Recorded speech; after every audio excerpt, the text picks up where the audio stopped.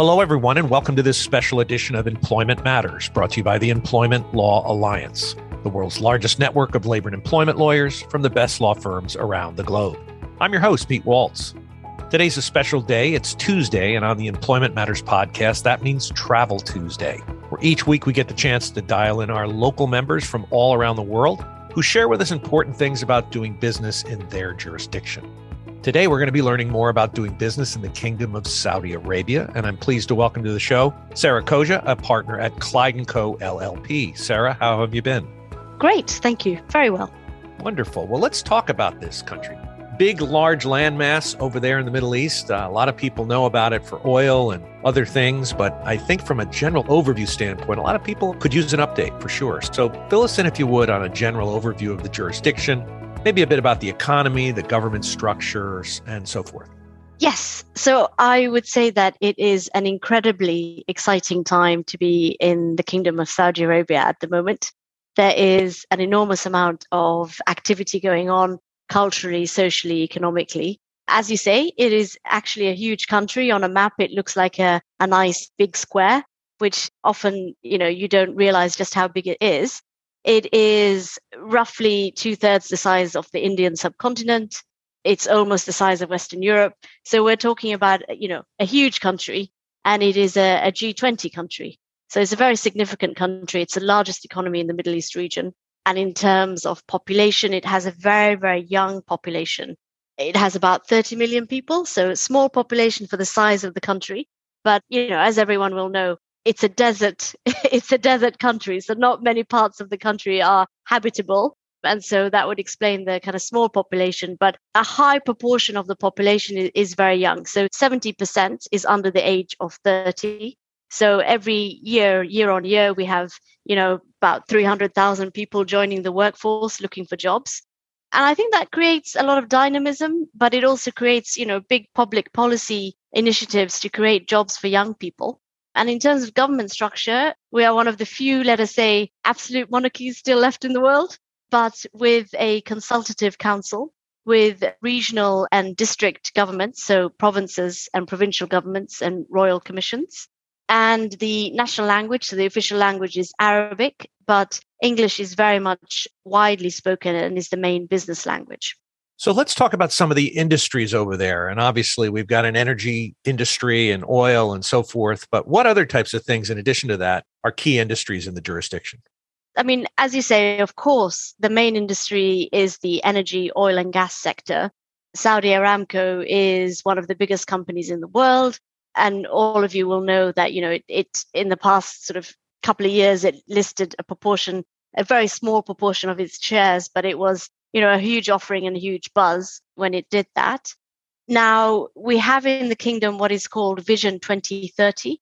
It was published a number of years ago with a number of goalposts. And, unsurprisingly, these goalposts are supposed to be achieved by 2030.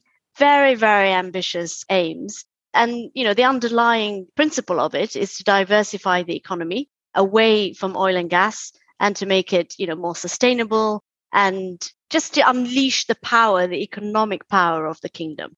And as part of that vision, there are targets for healthcare, education, military capacity as well is one of them, technology, IT capability, and entertainment, tourism, creation of jobs, and also female participation in the workforce. That is a key target within Vision 2030. Now, as part of that, you then see what's called the giga projects. So these very, very large projects that have been set up by the government and are being funded by the government. So some of the petrodollars are going into these projects. And to name a few of them, NEOM, which maybe is the more famous one that everybody would hear of. It is basically a city that is being built from scratch in the northwest of the kingdom on the Red Sea. It is the size of Belgium. And it is designed to be a next generation modern city with inbuilt AI, the highest tech possible, robotics and all of that stuff. So it's an incredible project. It is very fast moving. Aside from those, we also have some of the other projects that are built on sustainability, but also really tourism. There's the Red Sea Development Project, which is also linked with the Amala project, 2 resorts basically being built on the Red Sea. And in Riyadh, we have a project called the Qiddiya project, which again really is building an entirely new city with a focus on entertainment, leisure, and sports. Everything's happening in Saudi Arabia. Let's talk about employing people in Saudi Arabia. So let's say I'm a US company or I'm a European company, and I want to move into Saudi Arabia and take advantage of some of this tech and this young workforce. What are some of the key structural issues I need to know about when employing locally in the Kingdom of Saudi Arabia? I think the first thing is that you will always need a local entity. There will always have to be an entity established in the kingdom to employ people working here on the ground. And for foreign nationals, that means that they also have to sponsor the residencies and the work authorization so that they can lawfully work in the kingdom. Now, the employment structure under the labor law does distinguish between Saudi nationals and non-nationals. Non-nationals have to be employed on fixed-term contracts, whilst Saudi nationals can also be employed on fixed-term contracts, but these will, with time, automatically convert to permanent contracts. For foreign nationals, that is not the case. They will always be on fixed-term contracts. So one of the big aims, and again, it really goes back to this very young population and the desire to transfer skills and sort of encourage, I think, just localization and development. There's a big focus in the labor law on succession planning. And if you like, formally the replacement of foreign nationals with Saudi employees. Now, that doesn't mean that foreign nationals have no place. Actually, the kingdom is also in parallel working on a number of initiatives to kind of attract the brightest and the best, and new ideas and entrepreneurs and all of the rest of that. So they are actually working hard to introduce new types of visas, which, will encourage people to come to the kingdom, set up businesses, invest in the kingdom and so on. But as a matter of employment, foreign nationals have to be on fixed term contracts.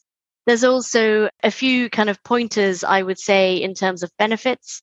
The legal employment framework provides for minimum floor of leave, sick leave, other types of leave. Pay has to be run locally. There has to be local payroll, at least partially, into a Saudi bank account. And there is protection for health and safety in the workplace, workmen's sort of compensation if there's an injury at work or a disease is contracted at work. And I'll finish off just basically on this summary with one of the key benefits, which is called end of service gratuity. It's akin to a savings scheme. It is something that's linked to end of service. Employers have to accrue for it and pay out on termination of employment. So in general, Sarah, would you say that the Saudi climate or the business climate is pro-business or pro-employee? What's your thoughts on that? It's pro-business in that I would say the employment framework, whilst established, it's not particularly cumbersome. It's not particularly difficult to comply with. It's quite clear. It's transparent. And so it's employer-friendly in this regard. It's also employer-friendly in that, let us say, depending on your point of view, works councils and unions and sort of collective employment issues are not a feature of this economy. That can make it perhaps easier for private businesses.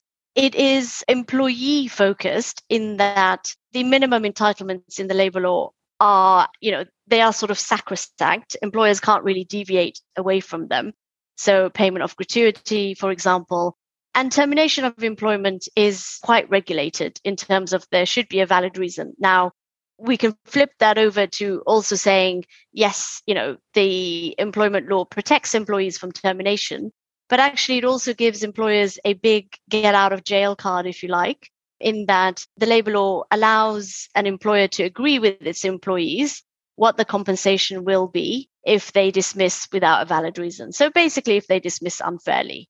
So whilst, that payment would always have to be made if there was an unfair dismissal, you can agree it with your employee. So you can limit the liability. You can, from a business perspective, know what the liability is and, if necessary, even budget for it. So there is a framework there. It is protective in one regard, but I would say, there's also a lot of protection and clarity for employers. Wonderful. So let's talk about the cross-border opportunities. You did mention some special programs around visas and so forth, but how would you describe the cross-border travel and the immigration standards to KSA? And what are some of those business opportunities look like? So I would say that for all of the people who have been working in the kingdom for a number of years, and people in particular who worked in the kingdom in the 80s and 90s, it is a sea change. It is an incredible difference now that you see on the ground. You arrive in the airport and you will see, a sign for people to go if they have visa on arrival, which, before was unheard of. So the kingdom is trying to promote tourism. It has a sort of advertising campaign in various countries to promote Visit Saudi. And so the opportunities to come here are much increased, even if it is to come here on a visit visa to meet potential contacts, meet potential businesses that you might want to contract with. The opportunities are wide. And then in terms of business opportunities, with some of these projects that are going on, they are, billions of dollars are being spent on these projects. And the government, all of these people need services. And, you can see the supply chain trickle down. There are opportunities for large companies, medium and small. And so I'd say there's an incredible amount of opportunity here. Well, Sarah, this has been a great conversation and learned a lot more about Saudi Arabia for sure. Thanks so much for your time today. Thank you. If you'd like to connect with Sarah Kojer, you can find her bio by clicking on her name in the description of this podcast. Also visit ela.law to receive invitations to our upcoming webinars, download white papers, get access to on-demand content from the online library, or use the ELA's exclusive Global Employer Handbook.